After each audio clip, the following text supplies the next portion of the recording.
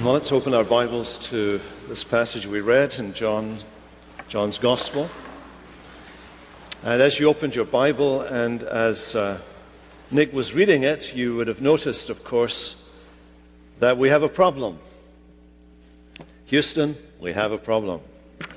And the problem, of course, is that it says there in... I'm not sure whether it's a good thing to do this, to actually include it in the main body of the text. Sometimes it's in a footnote, as in the Revised Standard Version.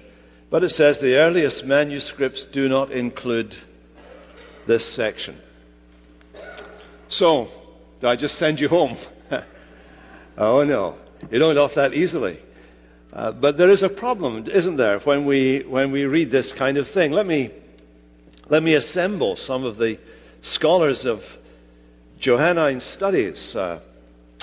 Don Carson of Trinity Evangelical Divinity School. Despite all the best efforts, he says, to prove this narrative was originally part of John's Gospel, the evidence is against it. Professor Bruce Metzger, up until his death in 2002, one of the greatest New Testament scholars at Princeton University, the evidence for the non-Johannine origin of this periscope of the adulteress is overwhelming. Professor Leon Morris of Australia, the textual evidence makes it impossible to hold that this section is an authentic part of John's Gospel. Andreas Kostenberger, this represents overwhelming evidence that this section is non-Johannine. Herman Ridderbos, the evidences point to an unstable tradition that was not originally part of an ecclesiastically accepted text, that is, accepted by the church as being John's Gospel. So there are some of the big hitters, and the big hitters all agree, and I could add another big hitter. Dr. James Montgomery Boyce would agree with all of them that this is not part of John's Gospel. Dr. Boyce's studies were in Johannine studies, and particularly he was aware of that reality. So, what is that telling you? What it's telling you is that this story is missing from all the Greek manuscripts that we have of John's Gospel before the 5th century. So, none of the early fathers, when they're doing expositions of John, refer to this or mention it. In fact, if you read it and omit this whole section and you read from chapter 8:52 through to chapter 7:52 through to 8 verse 12, you'll know that the flow of the story is unbroken. It does not belong here. In fact, it is at least in one or two manuscripts, one manuscript, it can be found after Luke chapter 21, verse 28. In other gospel manuscripts, that is Gospel of John manuscripts, it comes after 736, 744, and 21:25. So you're beginning to get a picture here. This is not originally John's Gospel. When you do study of the text, it does not read like John's Gospel. John has a particular signature. You know the kind of language he uses, the way he uses words, and so on. And this section doesn't have any of those Johannine elements to it. So what are we going to say? In style, in vocabulary, it is unlike anything else that John has written.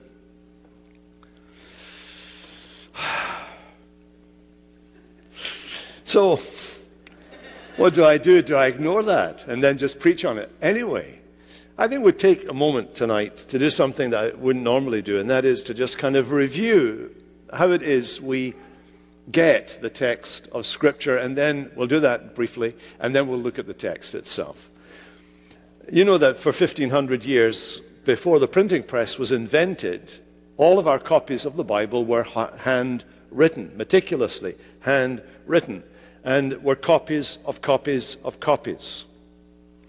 We happen to believe that the original copies of the New Testament, that is, the ones written by the apostles are without error, are infallible, are the very Word of God. We hold that. They're inerrant, those original manuscripts.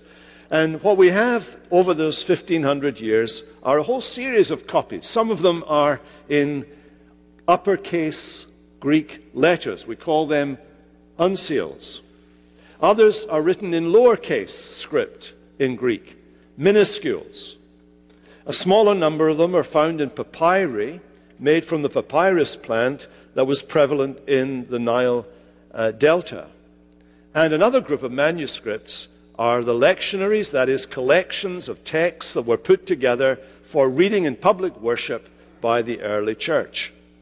Now, one of the things that strikes you when you look at this manuscript evidence for the Christian scriptures is the sheer abundance of it. If you compare it, for example, to some of the great works of ancient Greek literature, Julius Caesar's Gallic Wars, for example, was composed somewhere between 58 and 60 BC. We have 10 existing manuscripts, all of which date from the 10th century AD. In other words, 900 years or so after they were originally written. Nothing in between. That's all we have. Livy's Roman History, roughly written about the time of Jesus. There are 20 manuscripts of that again are considerably later than the period at which they were written. Tacitus, another Roman historian, we have 2 manuscripts of his history and his annals, written about 100 AD, both of them, or one of them from the 9th century and the other from the 11th century, so nearly 1,000 years after they were written. Now compare that to those numbers of manuscripts and partial manuscripts that we have of our New Testament. There are 322 uncial texts, 2,907 minuscule texts, 2,445 lectionary portions, and 127 papyri, for a total of 5,801 manuscripts of our New Testament scripture to work with, which is a good thing and a bad thing. The bad thing, of course, is they've all been copied of copies of copies, and so therefore there's a lot of misspellings and there are some mistakes. But the good thing is that there's so many manuscripts that they're almost self-correcting. And you can see from the sheer scope and enormity of the manuscripts what is probably the right reading of any particular text that you might be studying. There's also the fact that most of those little mistakes are in fact transpositional mistakes. None of them affect or alter any doctrine, any basic Christian teaching through the whole process. In fact, we are more than secure in the knowledge that we have in our New Testament, as we have it now, even in our English translation, we have substantially, perhaps 98% of the exact word for word of the original versions.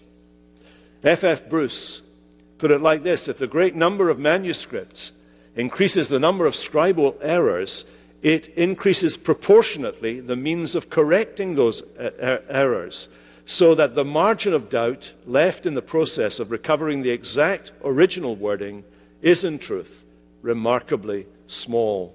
It is an amazing achievement. He goes on to say this: the variant readings about which any doubt remains among textual critics of the New Testament affects no material questions either of historic fact or of Christian faith or moral practice. Now, nothing has changed in that period. In fact, things have got better in that period since he wrote in the 50s. Since then, more manuscripts have been discovered. Since then, more research has been done. For example, on the material found in the Dead Sea Scrolls, we have greater evidence for our New Testament, particularly as it stands. And so in 2006, Professor Wegner reaffirmed F.F. Bruce's assessment, and he says this: it is important to keep in perspective the fact that only a very small part of the text is in question. Frederick Kenyon said, "It's reassuring at the end to find that the general result of all the discoveries and all the study is to strengthen the proof of the authenticity of Scripture and our conviction that we have in our hands, in substantial integrity, the veritable Word of God." So there you have it. The textual evidence is overwhelming. And that also means, of course, that the textual evidence against this little section is overwhelming. It does not belong in John's Gospel. So how do we handle it? We're back at the beginning. You know, there's a little verse that we find in John's Gospel in chapter 20 and verse 30 that says this, "Now Jesus did many other signs in the presence of the disciples which are not written in this book." So we're very conscious that what we have in our New Testament Gospels is a substantial account of the life of Jesus, giving us a clear insight into the life of Jesus, what he did, what he said, but it is by no means exhaustive. All we're seeing there is a selection, the very tip of the iceberg. John says the whole world could not contain the books that would be written if you told the stories of every life that was impacted by that one life during the period of his earthly life and ministry.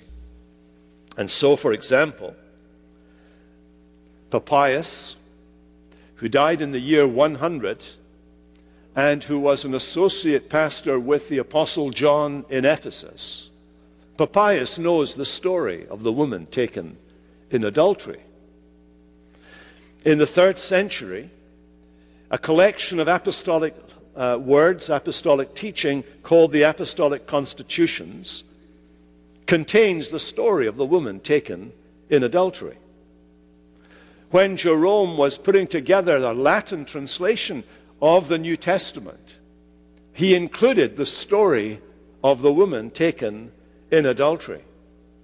I quoted Don Carson earlier, and Professor Metzger of Princeton, Metzger says this account has all the earmarks of historical veracity. In other words, what he says, what Don Carson goes on to say, there is very little reason for doubting that the event here described occurred.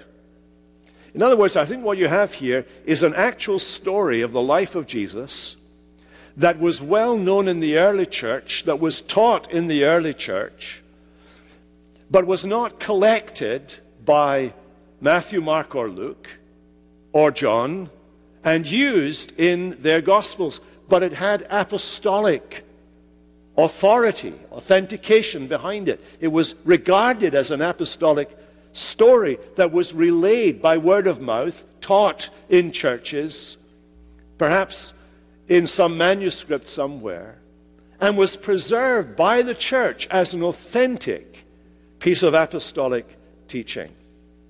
And that's how people looked for somewhere to put it in the existing scriptures, because they recognized here is a true story of Jesus, here is the Word of God for us, and because it doesn't belong to any of the books, we need to put it somewhere, let's pop it down here in John's Gospel.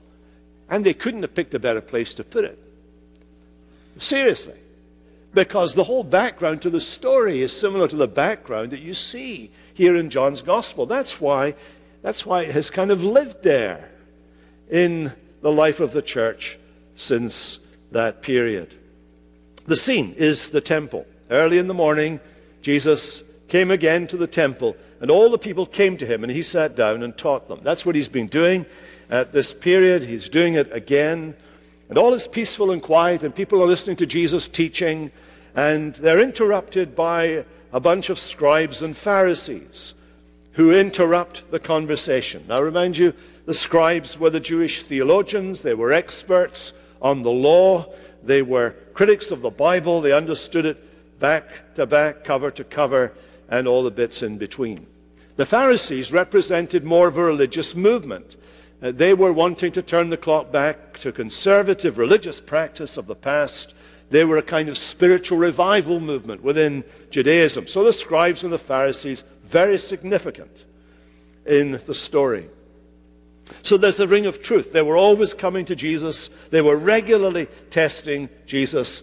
They're regularly trying to take him off guard by giving him the honor of the title rabbi, when in fact they wanted to give him the honor, let him drop his guard for a moment, feel honored while they get their knife and stick it in between his ribs. And we find them doing that here. They push a woman down into the dirt in front of him. And they say this to him, "Teacher, Rabbi, this woman has been caught in the act of adultery. Now in the law, Moses commanded us to stone such a woman. So what do you say?" It is a blatant test to see if Jesus will contradict the law of Moses. Now let me remind you that the law forbade sexual intercourse between two people who were not married. It says this in Deuteronomy 22, "If a man is found lying with the wife of another man," that is, having sexual intercourse with another man's wife, "both of them shall die." The penalty for adultery was death for both parties. Now that raises a conundrum, doesn't it, in the story as you read it here? Have you noticed? You could actually call this story the case of the missing adulterer, because there is someone very obviously missing from the story. Let me remind you of what it is these people say to Jesus. This woman was caught in the very act of adultery. Now think about that for a moment. Don't think about it for too long, but think about it for a second. Let me just say this. You cannot commit adultery on your own. You just can't do it. So there is somebody missing here. There is a man missing here. Now, did he run away when they found out? When he was caught in the very act? Was the woman the victim of sexual bias by these religious leaders? Perhaps the man was a very important person and they let him off. They gave him a break. We're not told, but there's something dodgy about the way this scenario is working its way out. How committed were these scribes and Pharisees really to the law? Or is the law a pretext for their prejudice against Jesus? Verse 6 makes clear what their motives were. We don't expect them to expect a great deal of justice here. This, they said, to test him, that they might have some charge to bring against him. They were using this woman. Every bit as much as maybe the man she'd been with had used her. They're using her. They're using the law. They're using her to get rid of Jesus, the troublemaker. They know that whatever answer he gives is going to get him into trouble. If the law said adulterers should be put to death, and Deuteronomy added, put to death by stoning, what would Jesus say? If he pardoned the woman, and they had a sneaking suspicion he might, because they knew his record, the authorities would condemn him for disregarding the law. If he said, on the other hand, she should be stoned to death right now, they knew that not only would people regard Jesus as being harsh, because stoning was very seldom practiced by this stage, but also Jesus would come up against the Roman authorities, because the Jews had no power under Rome's authority to pass the death sentence on anybody. That's why Jesus was handed over to Pilate, because only Pilate could kill him. In other words, they were putting Jesus between a rock and a hard place. So what does Jesus do? He bends down and starts to write with his finger on the sand. This is the only time we ever read of Jesus writing anything. If this little section adds anything to the story of Jesus, it's adding this fact that he could write. And he's writing in the sand. And Jesus writing in the sand has provoked no end of speculation. What was he writing? What was he doing? Was he writing cartoons? Was he just writing something for the sake of it? Was he playing for time? Was he diverting attention away from the embarrassed, no doubt terrified woman? Was he overcome with shame as he saw behind the circumstance to the hypocrisy and the cruelty of these religious authorities? Was he writing in the dust the sins of these men who stood before him? The normal word for Greek to write is graphein, but here it's katagraphine that's used, which can mean writing down a record against someone. Could mean that. Was he making an allusion to the giving of the law? After all, he had been claiming, in John's Gospel at least, he was claiming to have been the one who gave the law to Moses. And the law, remember, Exodus 31:18, was written with the finger of God. The Ten Commandments, remember the ones Moses broke, were written by the finger of God. Or was he imitating the judge in the Roman courts who would write down their verdict before announcing their verdict? All of those are possibilities, a whole stack of possibilities there. I'm going to let you decide for yourself tonight. John Calvin, though, warns you in his commentary on Romans, when God closes his holy mouth, we should desist from inquiry. In other words, if God doesn't tell you what's going on, you shouldn't make it up for yourself. Jesus is writing on the ground. Everybody has their pet theory. I think mine is the right one, but I won't tell you what it is here. So verse 7, Jesus then speaks. He's writing on the ground. I think there may be, the problem is, of course, it's not from John's Gospel. If it belonged to John's Gospel, there would be a very clear relationship to the Moses material that's just been there, and we might very well conclude that it's the reenacting of the giving of the Ten Commandments, the finger of God. But let's put that to what. Let's take Calvin's advice. Jesus does speak. We know what he said. Verse 7.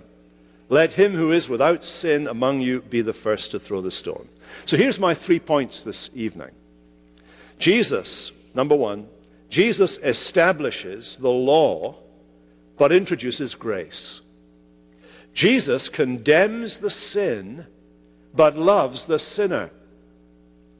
And Jesus pardons the sinner, but upholds the law. Let's briefly look at those things. Jesus establishes the law, but introduces grace. Do you notice that in his reply, Jesus does not negate the law of God, he affirms the law of God. The wages of sin is death. But he's also confronting these people who were hypocritically bloodthirsty in their desire to shame and punish a person who has fallen.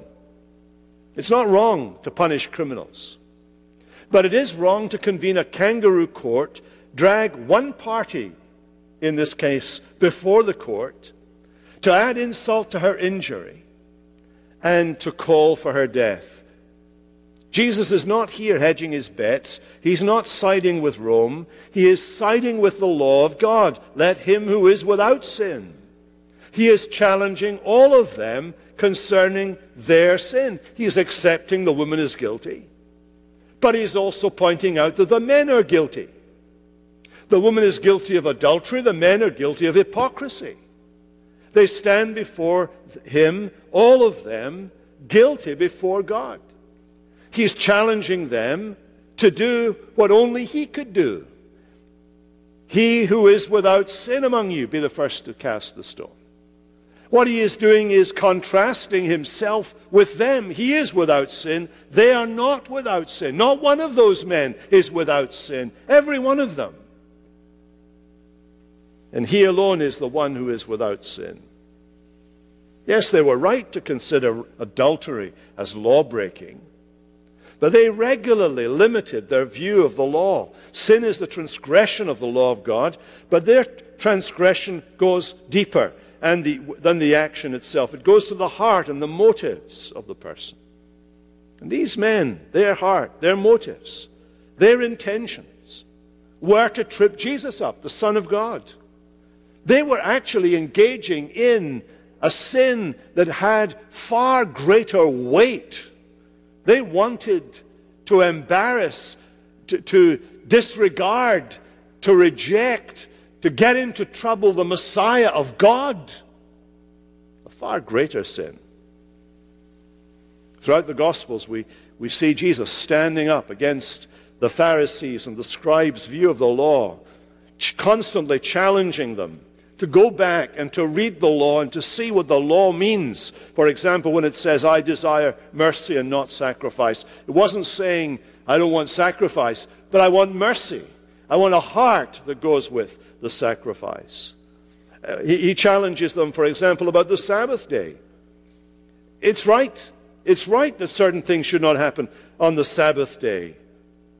But to make a man whole, I mean, if you circumcise a child by cutting away his foreskin on the Sabbath day, surely I can make a man well on the Sabbath day who's been ill all his life. Jesus challenges their motivation.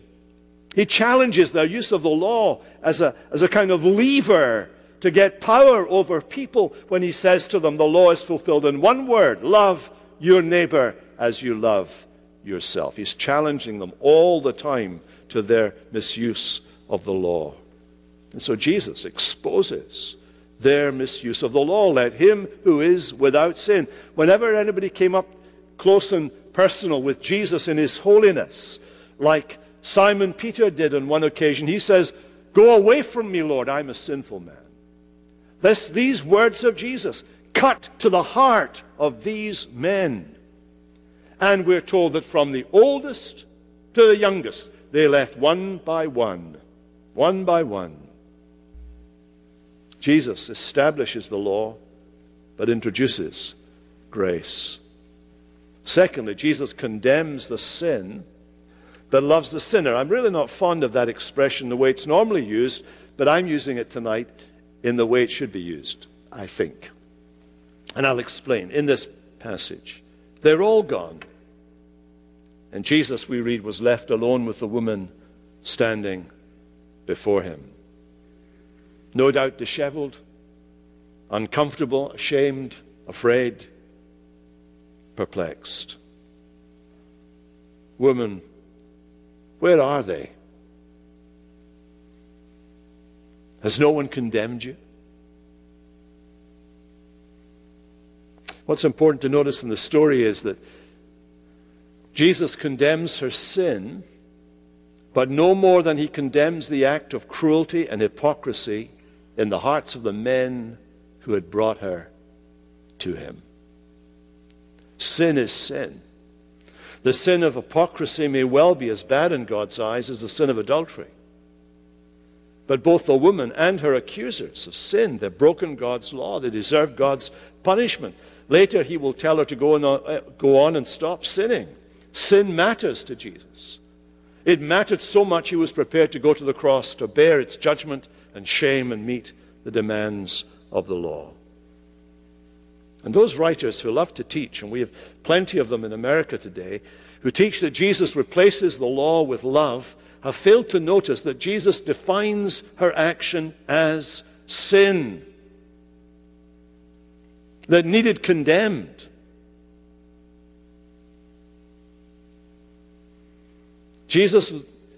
For Jesus, love would be blind without the law to guide it. If you love me, Jesus says, you will keep my commandments.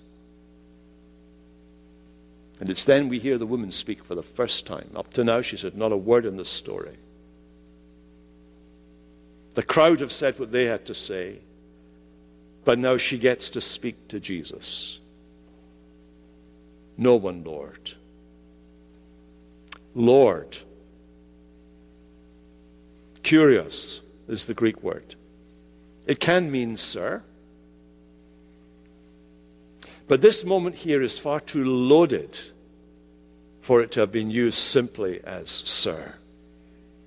The dissolving of the crowd, the seriousness of the moment,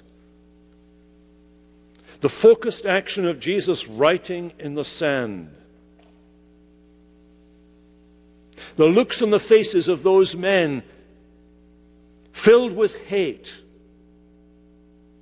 and then with shame, and they're skulking off, must have overwhelmed her. When she says, Lord, she most likely means Lord in as strong a sense as she was able to embrace or grasp. Lord. Lord as in the one who gave the law. Lord as in the Lord of the covenant. She saw in the presence of Jesus the redeeming Lord himself. And though her faith was basic, her faith was real. No one, Lord. Then the third thing. Jesus pardons the sinner, but upholds the law. Jesus had said, you remember, in John's Gospel, that he had not come into the world to condemn the world, but that in order that the world might be saved. Now, there's a sense in which the whole world is already condemned before God. But Jesus says to this woman, I have not come. There's coming a day, of course, when he will come again. On the final judgment, he will come to condemn the world. But this is the day of grace. Jesus has come to pardon sinners. Neither do I condemn you. Now, what does he mean by that? Is he saying, neither do I condemn you? It doesn't matter if you commit adultery. No, you notice what he says. I don't condemn you. I'm pardoning you. From now on, sin no more. Don't commit adultery anymore. Not just because you're afraid of getting stoned, or being stoned, not getting stoned, but because you've met God. I'm glad you got that. That was unintentional. But because you've met God and you've been rescued by his grace, you've been saved by grace. This is part of the message of the entire whole New Testament. In other words, this little section about which we're not sure where it should be in our Bibles, except that it should be in our Bibles, is compatible with everything else we know from the New Testament. We are called to be holy as God is holy. God hates sin. But pursuing holiness without a profound experience of the grace of God in our lives produces hypocrisy and doctrinaire cruelty like that of the scribes and the Pharisees.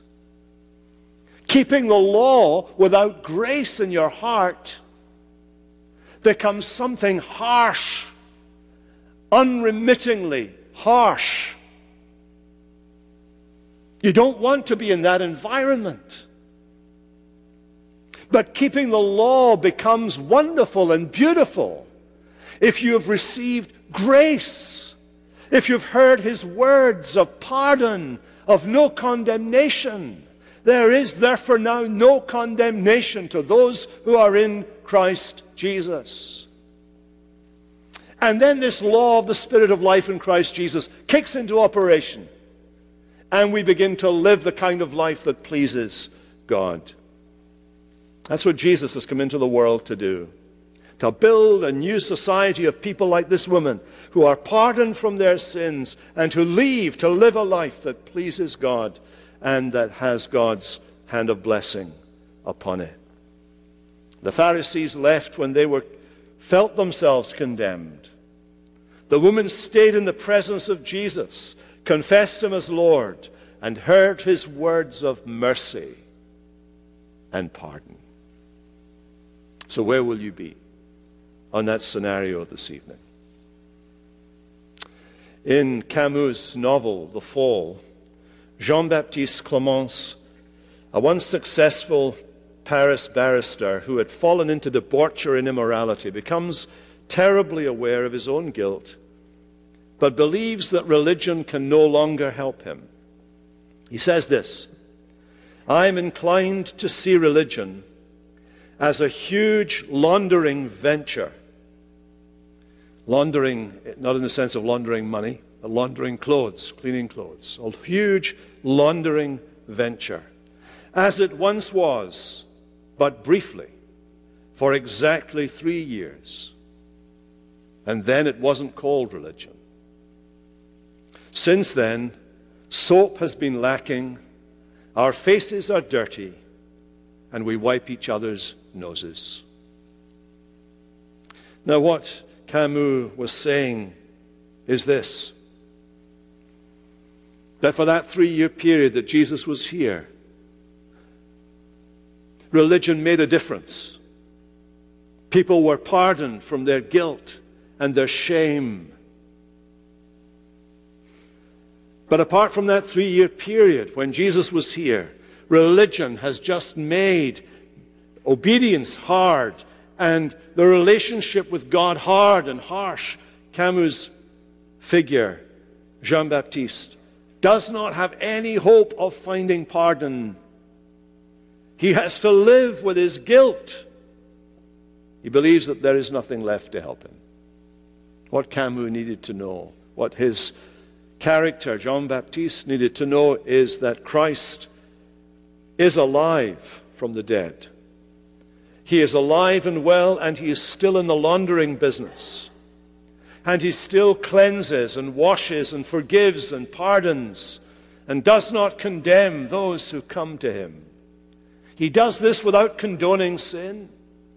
He went to the cross to bear its consequences, but because of his death for sin, he offers to those like this woman who confess him as Lord pardon, complete pardon, forgiveness, total forgiveness, and the prospect of a new life. Go and sin no more. Let's pray. Father, we thank you that from this little snippet of a story, however, whoever wrote it, however you in your providence preserved it for the church, this story, which seems to be apostolic and authentic, comes to us tonight as the Word of God to us. We thank you that you love the sinner and hate the sin. We thank you that you establish the law, but you show grace. We thank you above all that you pardon the sinner, but uphold the law. And as you pardon our guilt this evening, we pray that you would send us out to be those who keep the law to the glory of Christ, in whose name we pray. Amen.